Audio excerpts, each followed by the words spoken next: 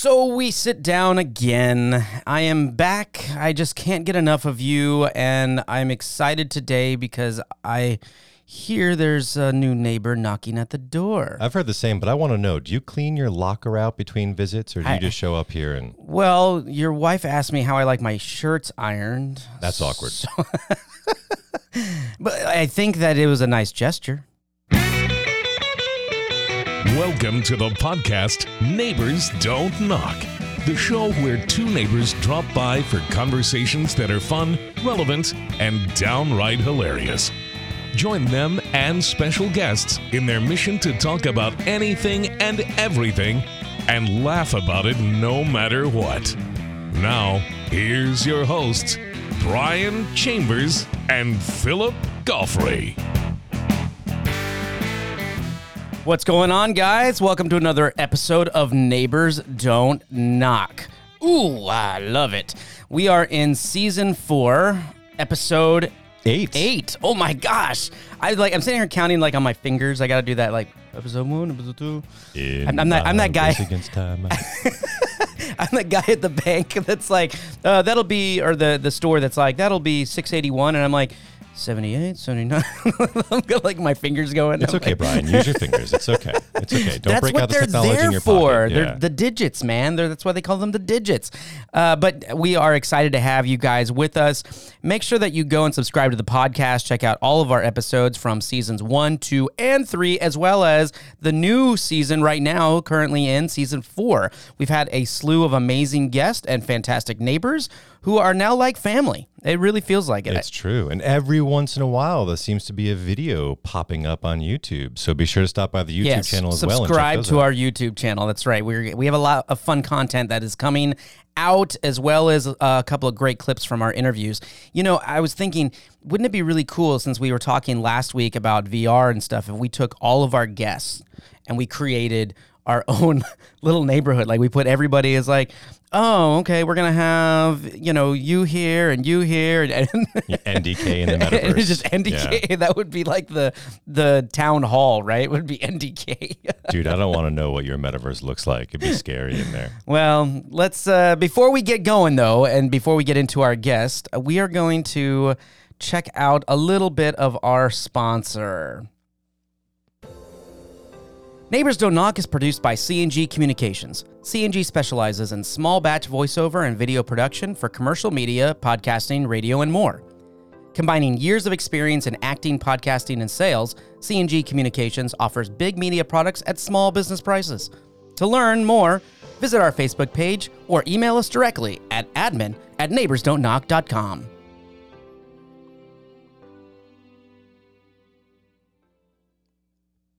Well, Brian, I am really, really excited today because we are joined by another new friend, new neighbor who you met at Podcast Movement last year. So my jealousy is just increasing exponentially every single time. That is the whole reason now that I bring it up all the time. Just to rub it in. Just to twist the knife. But no, it was great. He was fantastic. Hit it off immediately. Really great guy. I'm so excited to have him. That's right. He is the author of Thursday is the New Friday, How to Work Fewer Hours, Make More Money, and Spend Time Doing What You Want, which I'm pretty sure is my dream book. I'm pretty sure that's everybody's. If it's not, it should be. Absolutely. The book examines how the 4-day work week boosts creativity and productivity, which is, again, my dream come true. I like the idea of a 3-day weekend. He has been featured on Forbes, Good Magazine, the Smart Passive Income podcast. He's the host of his own hit podcast, The Practice of the Practice podcast, which has over 100,000 downloads every month. So he is certainly reaching a wide and varying audience. They have best-selling authors, expert scholars, and business leaders on the show, innovators, and more. I am very, very proud to introduce to our guest and to say hello for the first time for me to Mr. Joe Sanok. Joe, how are you, sir? How you doing, guys? I'm doing great. What's going on, Joe? What's going on? That's your 100,000 followers that just followed you here to Neighbors Don't Knock. Yeah, boom. Look at all those new followers y'all got. Heck yeah. Thank you for taking the time to sit down with us, Joe. I did pronounce your last name properly, I hope. Sure. I love it. He's like, whatever. I was like, I've been called worse. Yeah. I had a high school track coach that he looked at it and he said, Joe Santos. And there's no T in my name. And I was just checking now. After you said that, I looked down. I was like, wait, how did he get? What? I was like, what? So my nickname was Santos, and at an all-white Catholic school, I'm like, how about cultural appropriation there? Like, well, you have a brand new book that's out. But before we jump into that, first of all, we want to thank you coming all the way from the cold area of Michigan. Again, not jealous about that. We are loving the somewhat beautiful weather now down here, even though it's kind of colder. But we do want to thank you for your time. But when you are not writing, first of all, tell us a little bit about you. What gets you going in the morning? The life of Joe. The life of Joe. I'm a single dad, and I have full custody of my kids, except for when their mom comes in once a month. So my kids and I, we rock out every morning. So I have to get them to school. So they're 7 and 10-year-old girls who are taking on the world. They're little badasses. And what comes with that is also a lot of pushback, but it's how you raise strong women. So we get ready in the morning. We have a healthy breakfast. We walk to school every morning, and whether it's rain or snow or Michigan weather. And, so are you doing the whole, braiding the hair and things like that and like everything? How long did it take you? I can do the waterfall braid. I can do like the backwards braid. I got nicely it, man. done. You have a braiding repertoire. I do. I was going to say, I have no idea what that means. There is this amazing fundraising event. It was so smart for this school, and it was called Beer and Braids. And all of these hairdressers came to this brewery, and it was like $10 a person, and it was mostly dads. It was aimed at dads that had girls to like donate and then learn how to braid. So I went to this Beer and Braids thing, and it was awesome. It was such a fun thing. And I remember my friend Emmett, he's like, if my high school self could see me, I'd fucking punch myself in the face. But it's like now our girls have killer braids. Like people ask me, like, because my sister lives in the same neighborhood and goes to her kids go to the same school.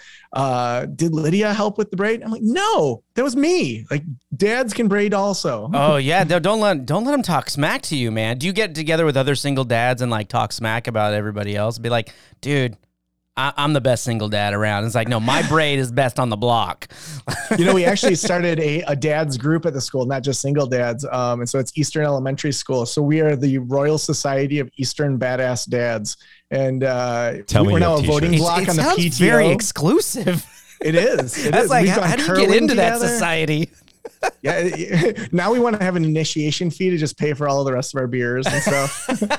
That's brilliant. So, tell me, do you have t-shirts? Do you have any kind of like working on a logo, hopefully? Oh no, I made a logo in the first day, and the minds were blown. So we have a logo, and then the guys were looking at those like 1980s like baseball jackets. They have like the rings around the collar and stuff. Yeah, like the old school. Right, they have the rings on the collars up, and then also like on the base of the arms, right? Yeah, it's sort of like that shiny metallic, like yeah. Yeah. So we've been talking about that, but then we're like, there's gonna be so many people that are like, what is that? I want to join. So it's sort of a hush hush society right now. That's hysterical. That's when the power of being a podcaster and an author promoting his own book really comes in, right? Because like, gentlemen, let me introduce you to Taylor Brands and blow your mind. Just get a business card with the logo on it. That's it. Yeah, nothing else. That's it. And then just leave it on the table. If someone there's a possibility. And then on the backside, you write where you're going to meet, and then they show up, and then that's where it starts. Yeah, Joe, I think it should be in coordinates, like the coordinates, not the place even. There you go. Normally I would say no one would figure that out, but these days they just plug it into their phone and be like, oh, yeah. Exactly where you are. So funny. Such a big thing. All right, back to Joe here. But so you have all kinds of projects going on. First, let's start with your podcast, the Practice of the Practice podcast. Tell us a little bit about that. Yeah, so I started it in 2012. I had a counseling practice that I sold actually in 2019, but really found that in graduate school, I had been taught all of these awesome clinical skills and how to be a psychologist, how to do that kind of work. but had zero business classes. So really it came out of a sense of just really co-learning with the audience and saying, hey, we didn't learn any of this stuff. I need to learn it. And so I would just bring on people that I wanted to like connect with. So I remember early on this guy, Andy Crestodina, he had this SEO company out of Chicago. So I brought him on and said, how do you do SEO? What's SEO? Just dummy questions that I should have known, but didn't. And then over time, it just continued to grow. And in 2016, I was able to leave my full-time job and do the podcasting full-time. And we've launched all sorts of different products to help people at different phases of their counseling practices. We have membership communities, we have consulting, we put on conferences, and really just try to align at each phase of practice something that is reasonably priced for that phase, and then having an upsell for people that want to move faster and a downsell that for people that want to bootstrap it, and just figuring out at each step, how do we help people level up? Yeah, I mean, it really deals a lot with mental wellness, for as a whole, which I think is great. But let me ask you this in reference to your podcast. With everything coming forward today with, all the athletes and public figures and things like that, have things changed for you? Are you seeing a big uptake in more people seeking you out with more needs, or is it kind of just stayed the same? Yeah. So in 2019, I sold mental wellness counseling. So I'm no longer doing the actual counseling, but now talking on such a macro level to people, it's great because I can see these huge societal trends. So in early 2020, a lot of our members were freaking out as things went into lockdown and switching to online. So we brought in a bunch of support. So Clay Cockrell, who owns onlinecounseling.com, brought him in to really train people quickly. And people, for the most part, counselors had 2020 as their best year ever. And then 2021 was even better than that. And I think some of the dynamics that we saw shift was people realized that the accessibility of counseling when given online, before the pandemic, everyone was so scared of Zoom, or it's not going to be personal. You can't have the same relationship. Even therapists were saying these things, except for, a very small amount of them that were doing it online. But then to realize, you can really have a therapeutic relationship through online counseling. And for the clients, to not have to find childcare, to put your kids on the iPad or have them go do something while you go do a counseling session versus, okay, I got to find childcare. Now I got to drive 20 minutes, then find parking and pay for parking. Then I got to go to the counseling session. Then I got to drive back. I mean, we're talking 2.5 hours plus childcare versus, okay, I'm going to jump on a quick 45-minute Zoom call. I don't even have to tell my kids I'm going to counseling and be able to get those outcomes. I think the accessibility and the national conversation as a result of being in lockdown and slowing down and saying, what kind of world was I living in? I was stressed out. I was maxed out. 2019 isn't the pinnacle of human existence. It was like a great reset for all of us.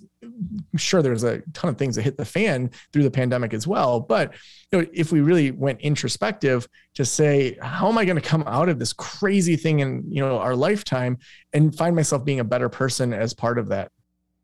Do you find with your podcast and all the counselors that you're meeting that are reaching out and trying to tweak their practices to streamline operations and better their businesses and better help their clients, their patients, do you find that the hours are changing dramatically? Are more and more counselors opening up themselves at like weird hours of night and things like that to leverage technology?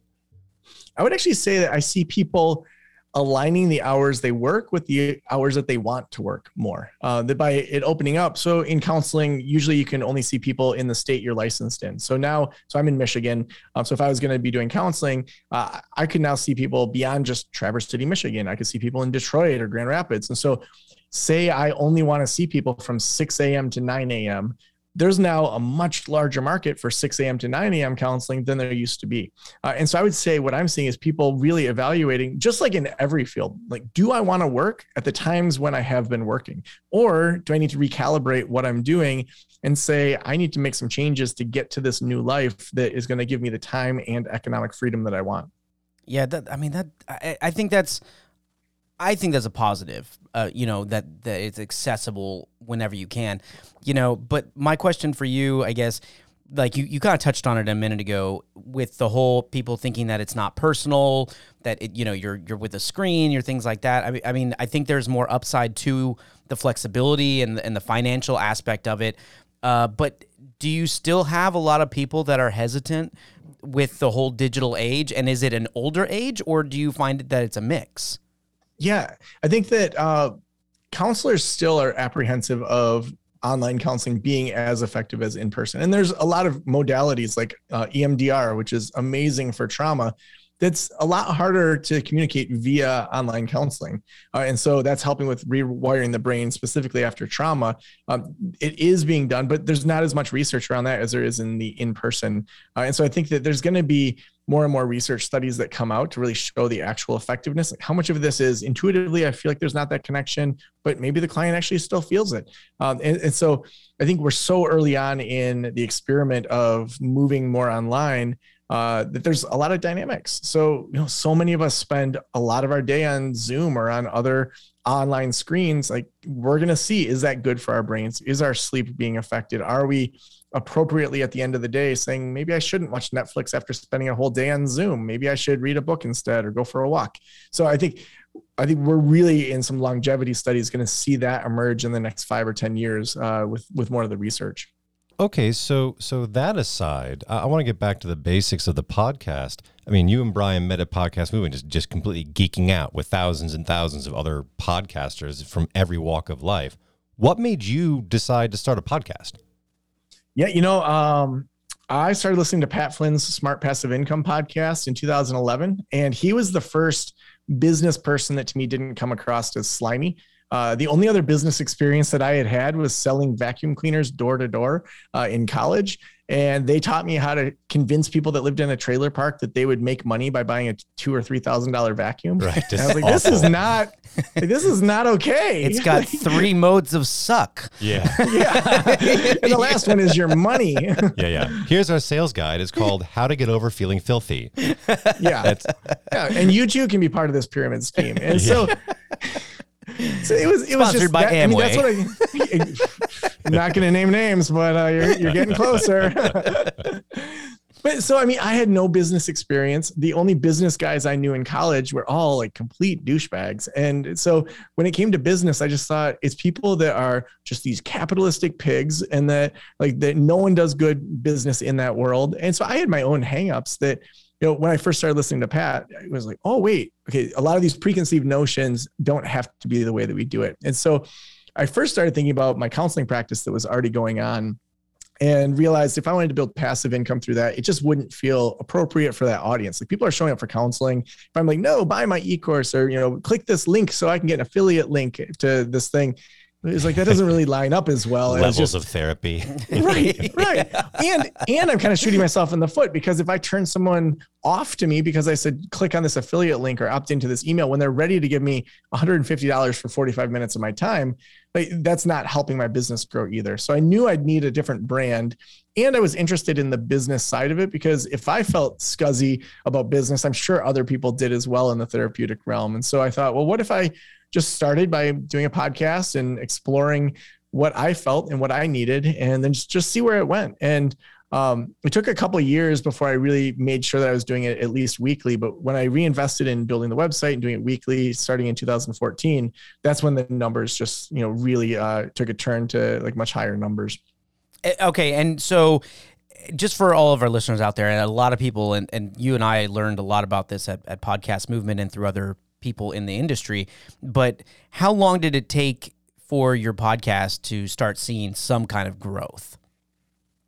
Financial growth or numbers growth? A little of both. Yeah, I mean, I would say, I just knew so little about what my audience wanted, and I would test things, and I do these little things, to the email list and say, hey, buy me a cup of coffee. Here's an Amazon link, whatever you want to buy, and just to try different things. Really, I would say it was probably 2 years. It was probably by episode 60 or 70.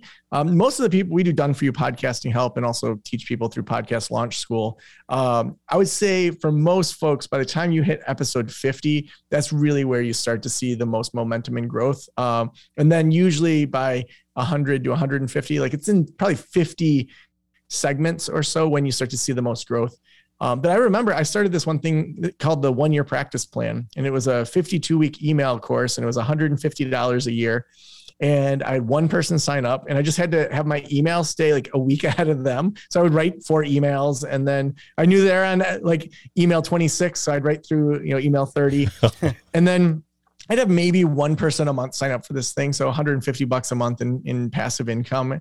And there was this one Black Friday or no, Cyber Monday, where I just decided, you know what, I'm going to do a one-time $17 fee and see how much I can get out of this. And I made just under $1,700 in that one day. Wow. And so we switched it over. We canceled everyone that was paying the $150. We said, you've paid enough. Like, we're not going to charge you anymore. You get all the rest of our emails for free. And then have kept it at $17. And that's become our tripwire. You know, people opt into the free email list. And now, you know, we sell probably 100 or so a month of that. And so that was the first, okay, I need to adjust and change and see what's working.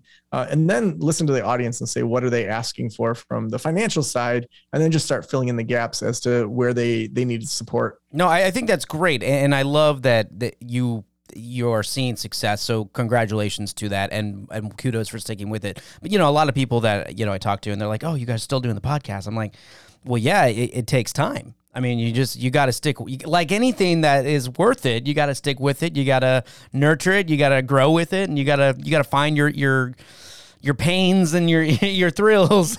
Yeah, So, I'll never forget the time when Brian and I here at Neighbors Don't Knock realized that somebody outside of our friends and family had downloaded the episode somewhere early on in our first season. you would have thought it was New Year's or something. Victory. Yeah, like there was like a dance going on. We're like, you know, it's like, oh my gosh, can you believe that someone in Thailand is listening to us? I'm pretty sure we actually popped the bottle of scotch. We were very, very excited. So, No, but I I'm remember very the excited. first two people also. This guy Tress and this other lady Janine. They were the first people that paid me for consulting, and I'm like, wait a second, people actually listen and they're building trust, and they give me money. It's a great feeling. It It really is. And you know, if you guys are interested in checking out Joe's podcast, you can go and find him wherever you get your podcast, the Practice of the Practice podcast. Just go and subscribe to that, and you can check out a lot of his episodes, a lot of great stuff in there. Absolutely. And we'll obviously link it up in our description for this episode as well. Exactly. So now, Joe, okay, so now podcast aside, you know, you have found yourself in a lot of different endeavors. First of all, if you ever decide to do some kind of counseling where it's kind of like, not you know what I'm talking about, the church, we ask for forgiveness.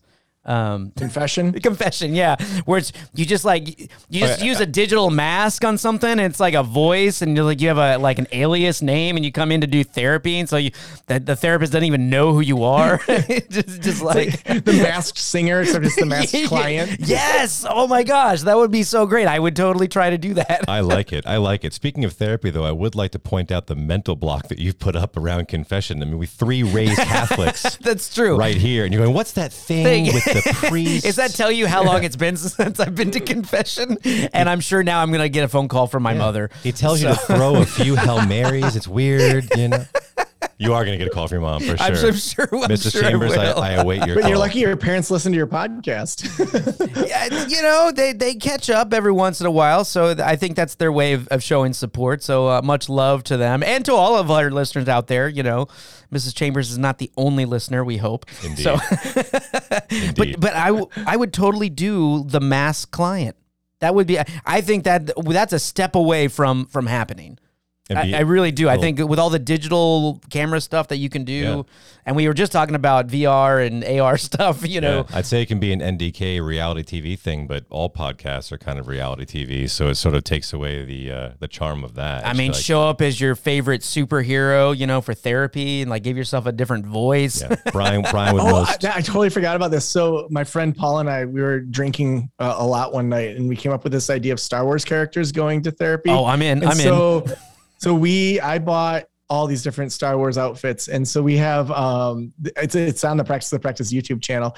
So like Darth Vader comes in for therapy, and Paul plays just straight regular therapist. And Darth Vader's talking about how he's been absent from his son's life, and he just told him that he's his father. And then Luke tried to commit suicide by jumping off of the thing. And the therapist is like, what did you expect? You haven't been in his life. And it was like, well, there was some stuff between me and his mother. And and then like Luke comes in for therapy, and he's talking about how Uncle Owen and Aunt Beru were just killed, but there's this old guy that wants him to like go away with him, and like stranger danger, stranger danger. Yeah, exactly. It's like he doesn't go by his real name. He goes by Obi-Wan, but his real name's Ben. And it's the therapist is like, how long have you known this guy? And he's like, I don't know. He said he knew my dad. And it's this whole like, do you trust him?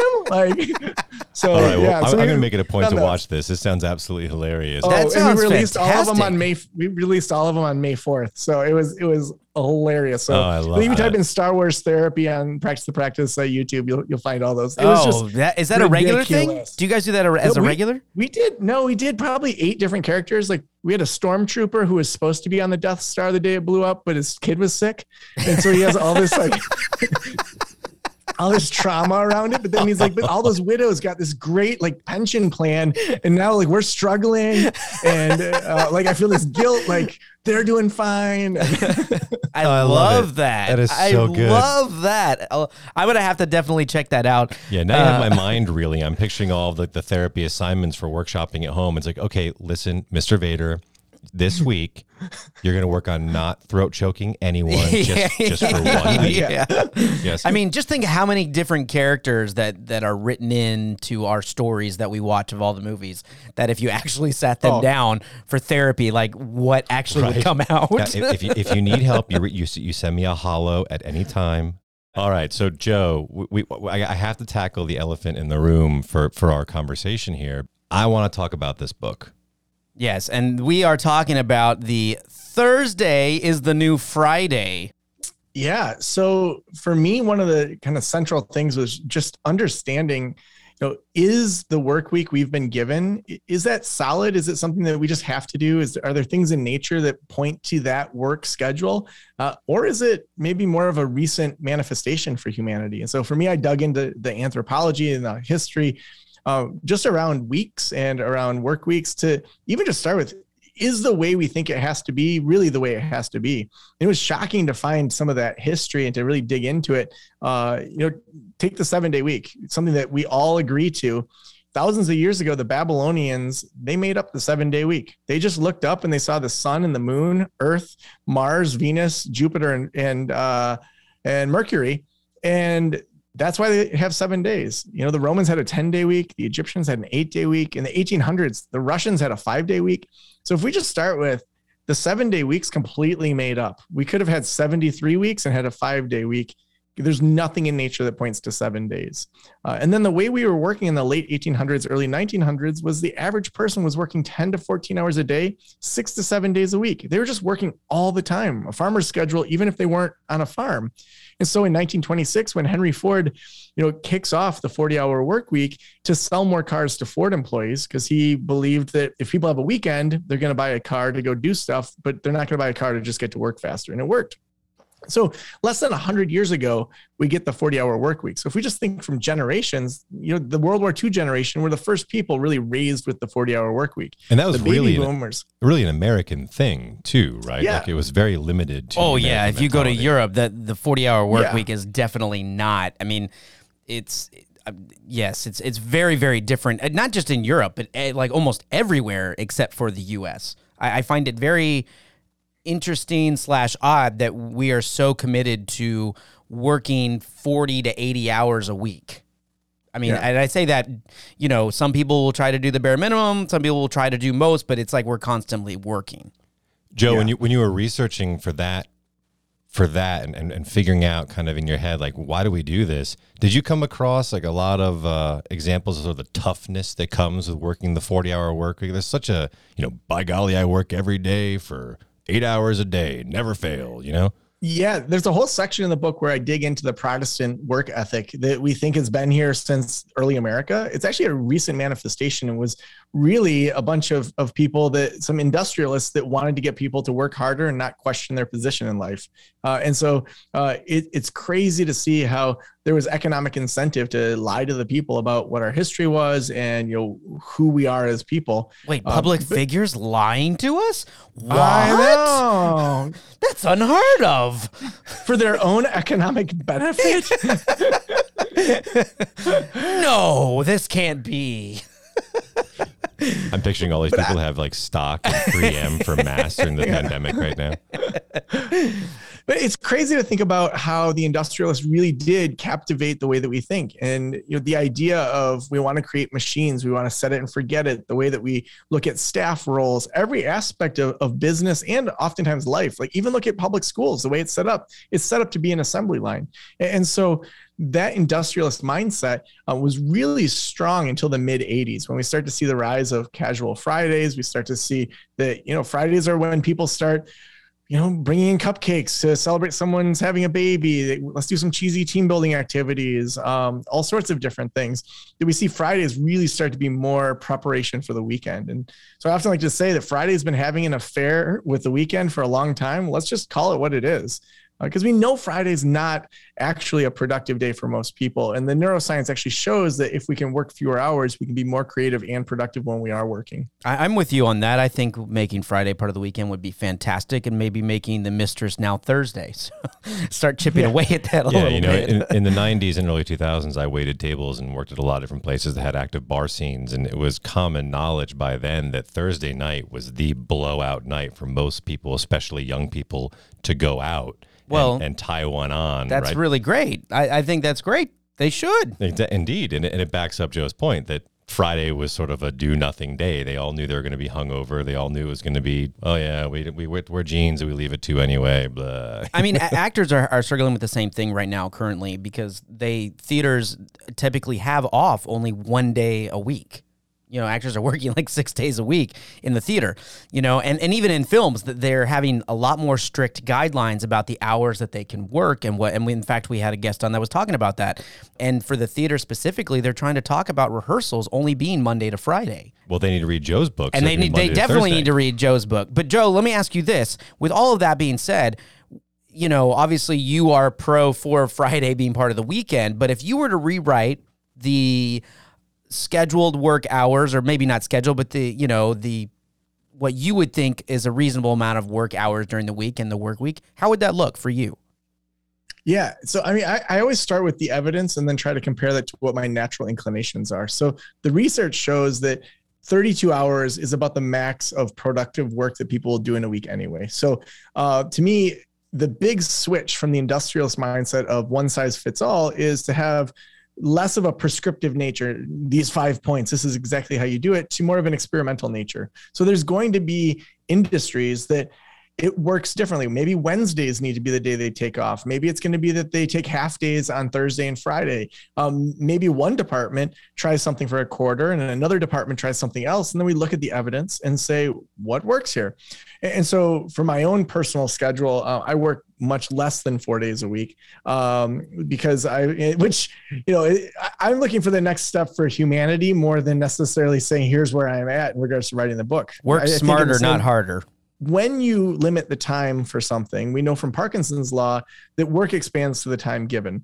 And so imagine I said to you guys, okay, well, you have to take an extra day off a week. You would say, how are we going to do that? We have all these podcasts, we have all this business stuff, all these things we're doing. How are we going to make it happen?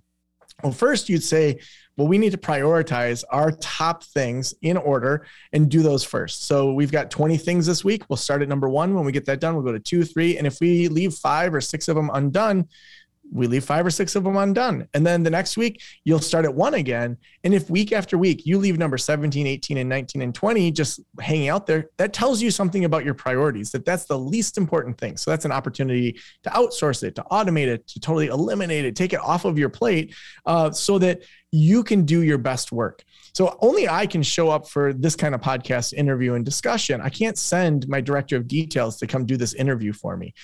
I can only do the forward-facing, audience-facing types of things. But right now, I know that she's checking my Instagram messages. She's checking my email. She's scheduling future podcasts. She's, making it that when I go into my email box, it's only going to be the things that only I can reply to. And so the single best use of my time is mostly what I spend my time doing. And so that's why we can level up so quickly is I'm focusing on that very best use of my time and then aggressively outsourcing everything else. Well, we also feel very privileged now that you are spending your time with us. I mean, I think that's it says a lot about you. So thank you. It's what neighbors do. Exactly, right? He gets us. He gets us. I see you and I hear you. I dig it. There you go. There's the therapist. I see you and I hear you. There's the counselor in the room right there. Well, so Joe, that plays very well into what I know that you discuss in the book about that, flow between, you call it slowing down and killing it, and how it kind of pushes back on the hustle culture we were bringing up earlier with this whole, you have to work 40 hours, rush, go. I'm curious, you mentioned internal inclinations, and you mentioned one of your own inclinations just now. Can you tell me a bit about the general internal inclinations you touch on in the book? Yeah, so the internal inclinations are the top 3 natural inclinations that top performers have according to the research. And so the 3 of them are curiosity, an outsider perspective, and an ability to move on it. And so when we think about curiosity, what are we taught, from a very young age is curiosity killed the cat. If you're curious, you're going to die.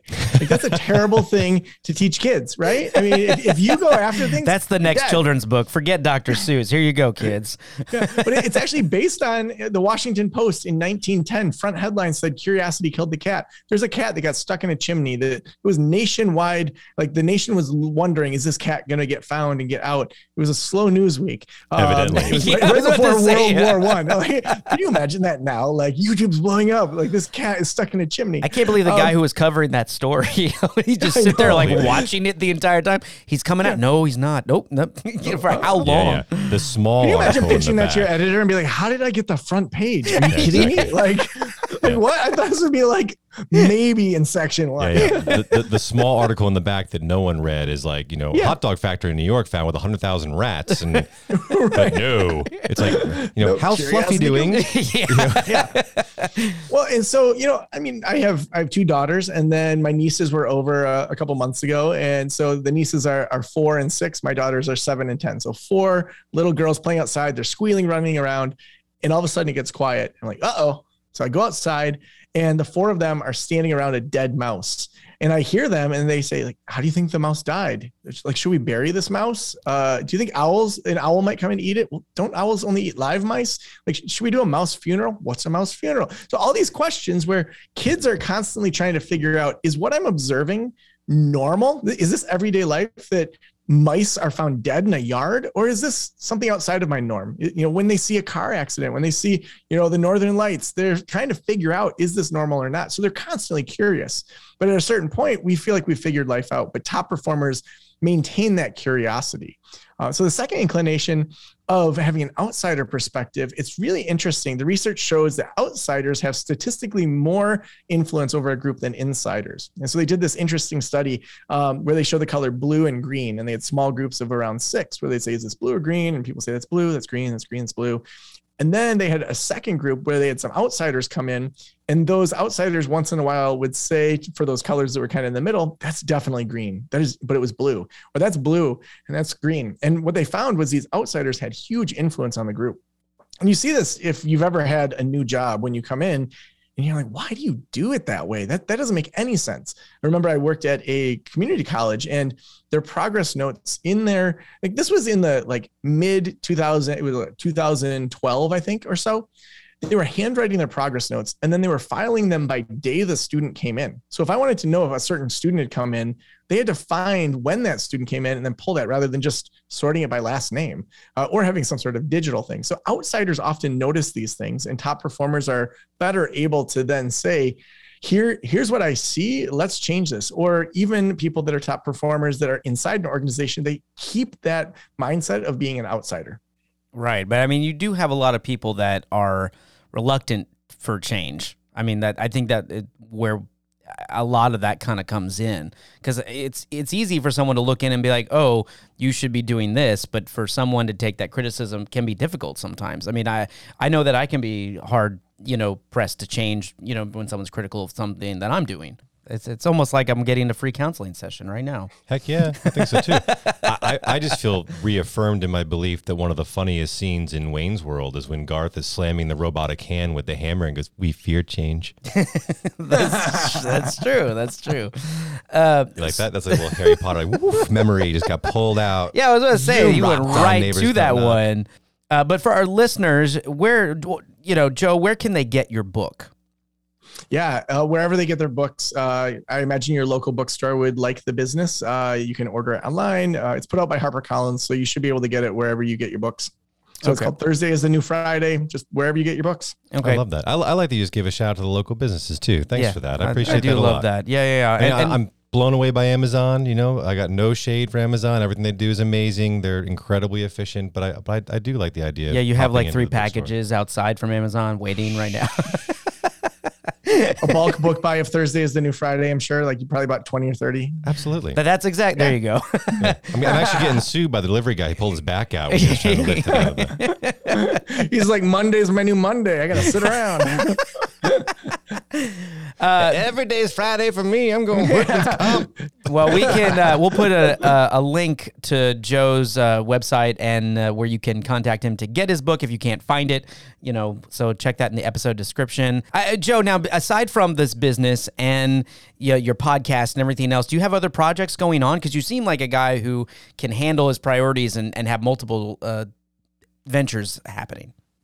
Yeah. So I would say one of the big kind of takeaways from the book and from life is the more that we really slow down and set really hard and soft boundaries, it allows us to be more creative. And so around projects, to me, it's been more like, what do I want to become? And so for me, a lot of my extra effort isn't going into business ideas. We just launched something called Audience Building Academy within the business. And that came out of the Thursday is the New Friday mastermind. A bunch of people said like, what's next after this mastermind? So we've launched Audience Building Academy, which helps people over 6 months build an audience. But to me, I'm learning to play a lot of songs on the piano from Encanto to impress my daughters. There you go. As I say, what is your Friday? What is your Friday activity? That's what I want to know. To me, I think it's really important to put things in your calendar on the days that you want to have off. So, this Friday, I have plans with a friend for the whole day. So we're going to hang out all day. I'll block in coffee with people, or I do improv every Wednesday night. So I have non-negotiables in my schedule. So I enjoy watercolor painting. I love that. Holy cow. I'm like writing a list. I love that you do improv. I was about to say, you won his heart in improv. You did. Well, you won my heart with Star Wars earlier, but I love that. Even little things like, a year ago, I started doing a 1-minute plank every day, and to just say like, I can put a minute into my health. Yeah, I can do 1 minute a day. Okay, so that became 2 minutes, and I just passed 5.5 minute planks. And so to just say, what are those small steps in the right direction that I can do over and over, and that feel fun to me? I look for those things. So really, my energy goes into socialization, goes into hanging out with friends, goes into being a fun dad that gets glitter on his face all the time. It's finding those kind of things. So really decompress so that when I am working, I can just run full tilt. If you want to read more about this, get Thursday is the New Friday. Check the episode description for that, and check out the podcast, the Practice of the Practice podcast, for a lot of, and go to check out the Joe's YouTube channel. We'll put that in the episode description as well, because you're going to not want to miss those hilarious Star Wars moments. That's for sure. Do you ever throw up any of your improv on the YouTube channel? I haven't yet. We just had a show on Monday, which was hilarious and so fun. But no, I haven't. I was thinking about what that would look like recently. So maybe we'll see. Good. Consider yourself challenged, sir. Yeah. And we'll have to tune in for that. But, Joe, before we let you get out of here, we really appreciate your time. But we usually ask all of our guests if they can offer up some neighborly advice. Now, I know you've given so much for our listeners right now, but do you have any very specific neighborly advice that you want to give out? Yeah, I would say if we go back to thinking about 2019 and think, is that the best that we can do? I would say we can do way better than that. Our generation is going to have more pandemics, global warming, social issues, all sorts of challenges in the next 10 to 20 years. And if we are the most stressed out and maxed out, we aren't going to be able to address those challenges as humanity. And I would argue that working less so that we can be the most productive and creative, and finding those things that light us up on the weekends and that help us reduce stress, that's going to be the thing that helps us address these monumental challenges that our generation is going to have to handle. Well, thank you very much. That is great neighborly advice. It was rock solid. That was very rock solid. And, we want to thank you for being part of our neighborhood and now joining and helping expand our neighborhood. So, it's just been fabulous, man, getting to see you again and talk with you. Man, I couldn't have asked for a better guest. And you have an open invitation anytime to come back on the show. Yeah, for sure, Joe. I would love you. to come hang out as neighbors again. Absolutely. Make sure that you guys check out Joe's podcast, get his book. Philip, anything else that I'm leaving out here? Brian, I think you have it pretty well covered. To everyone out here listening, if you have any comments, please feel free to leave them up on our social media, our YouTube page, Facebook, Instagram. We're on all that jazz. Be sure to subscribe, like, and follow. Yeah. You can catch more information about Joe as well as all the great guests we have coming up this season. I know. And, let me know what day you think should be the new Friday. If you don't think Thursday's the new Friday, I'd love to get some feedback on that. I'm going with tomorrow. You're going tomorrow. It's always with tomorrow, right? It's always that's the new Friday. But make sure you catch new episodes every Friday right here with these neighbors, and you never know who's going to stop by. Indeed. All right. Thank you, Joe. Peace. Thanks so much. Out.